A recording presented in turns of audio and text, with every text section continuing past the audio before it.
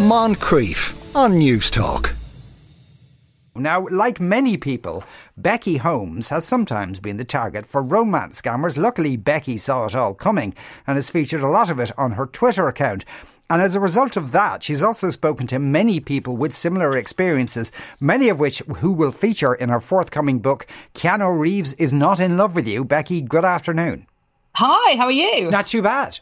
So, as I understand it, the first few times that this happened, you just kind of blocked people, but then you just took a notion and started engaging with one of them, even though you knew he was fake. Yeah, that's right. So I started my Twitter account purely through boredom in lockdown. And as soon as you start any sort of social media, you know, these really handsome men start, DMing you, sliding to your DMs and saying, oh, hi, hello, dear. It's never happened to me. I just want to point that out. I'm really sorry to hear that. Yeah. We'll have a chat off air and okay, I'll give you some pointers. I feel a bit hurt. Don't be. Okay. I'll help. Okay. There. Yeah, so these guys message. Now, fortunately, I've got an incredibly cynical nature and I'd come out of an absolutely hideous relationship. So there was no way in the world I thought anyone was going to be interested in me. So I just sort of saw them immediately for what they were. And after a couple of months of deleting them and blocking them, I thought, oh, I'm really fed up with this.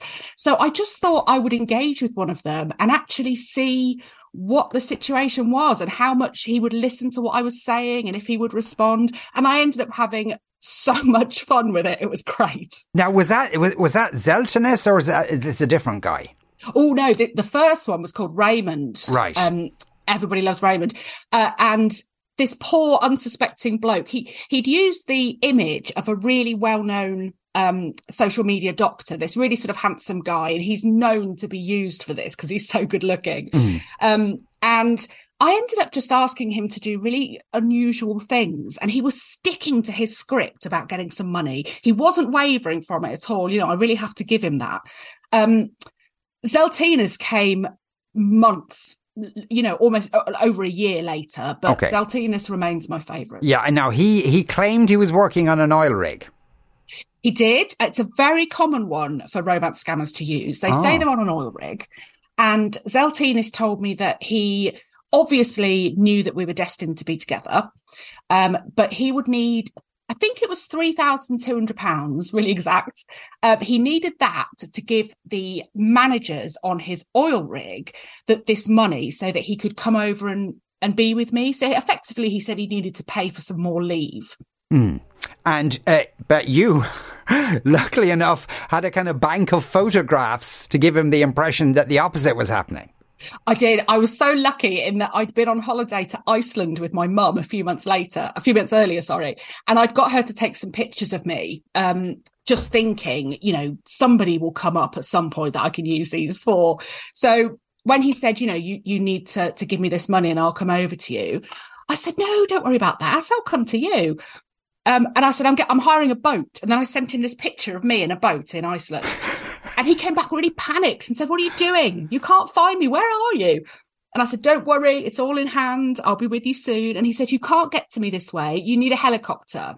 Now, fortunately, we'd had a helicopter trip, so I was able to send him a picture of me in a helicopter. This went on for so long. No, but my favourite one is where you claim that the helicopter crashed. Oh, yes. And the only way to survive was to eat the pilot. One of my good friends, when I said I was going to do this, he brought round a pair of his underpants for me. And I put one of his trainers and a pair of pants on a rock in the car park of my flat. And I sent him a picture of this. And I said, this is all that's left. But I've now got no food.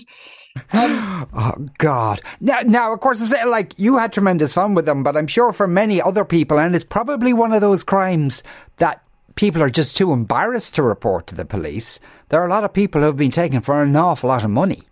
Oh, do you know, I think it's one of the worst crimes out there because people are definitely made to feel a fool if they become a victim of romance fraud. It's not that people are stupid to be a victim of romance fraud. It's kindness. That's what victims of romance fraud have in common. They're kind. They want to help somebody that they've developed feelings for, whether they've met them or not. But as a society, we just sort of treat people with derision, and we say, how could you be so stupid? How could you fall for that? all these sort of ways of talking, which are completely unacceptable because it is the most horrendous crime. Yeah. Now, and it seems as if you've talked to so many people, you can identify patterns with it. Now, how, and the name of your book is Keanu Reeves is Not in Love with You, because that's one of the approaches they take. They pretend to be celebrities. Yeah, there's an enormous number of scammers pretending to be celebrities. And Keanu Reeves, although he's famously not on social media, he is, I'm going to say, the most, I don't know that for a fact, but anecdotally, he's the most impersonated celebrity on Twitter and Instagram. And I would imagine probably the other social media sites as well. It's just constant. And, people will often say, well, how could somebody believe that a multimillionaire would need money? But there are a number of ways that these scammers will sort of hoodwink you, if you like. So they'll tell you that they feel that you have a lot in common and they'd like to keep talking to you more. They'd love to meet you one day. They're coming over to England, but their management insists that they do it through the books and it's done through a meet and greet, for example. So, the top layer of that for so much money would be that you have an intimate dinner for two. The next level down will be that there is a group of you. The next level down is that you go to a show, let's say, where there's a significant number of people. There's also, they will tell you that they're hoping to start a charity or that they currently run a charity or whatever it might be. There is always a way for them to get to you. And if they're not pretending to be a celebrity, they'll pretend to be an oil rig worker or a doctor or a surgeon or American military. That's a massive one. Everywhere you go, these people are lurking. Yeah. Now, an interesting kind of double scam is where they say, yes, you're right, I am a scammer. Yeah. So these ones, I think these ones are just some of the worst. So I've spoken to a lot of romance fraud victims for my book, and there's more than one that have told me about this. There's one lady in particular. She was speaking to somebody for about 18 months and she was quite shy. So it sort of worked to the scammer's advantage because she didn't want to be on video call. So they talked through message and they talked on the phone, and she was sending him bits of money over for various things that he said he needed. Now, after 12, 18 months, she caught him out. Something he said, suddenly she thought, hang on a minute, that's not right. Now, she then got a video call and she thought, well, I might as well answer it. And it wasn't the 45-year-old American engineer that he'd been saying he was for 18 months. It was an 18-year-old lad living in Nigeria. And she said, well, who on earth are you? And he said, I'm the person that you've been talking to.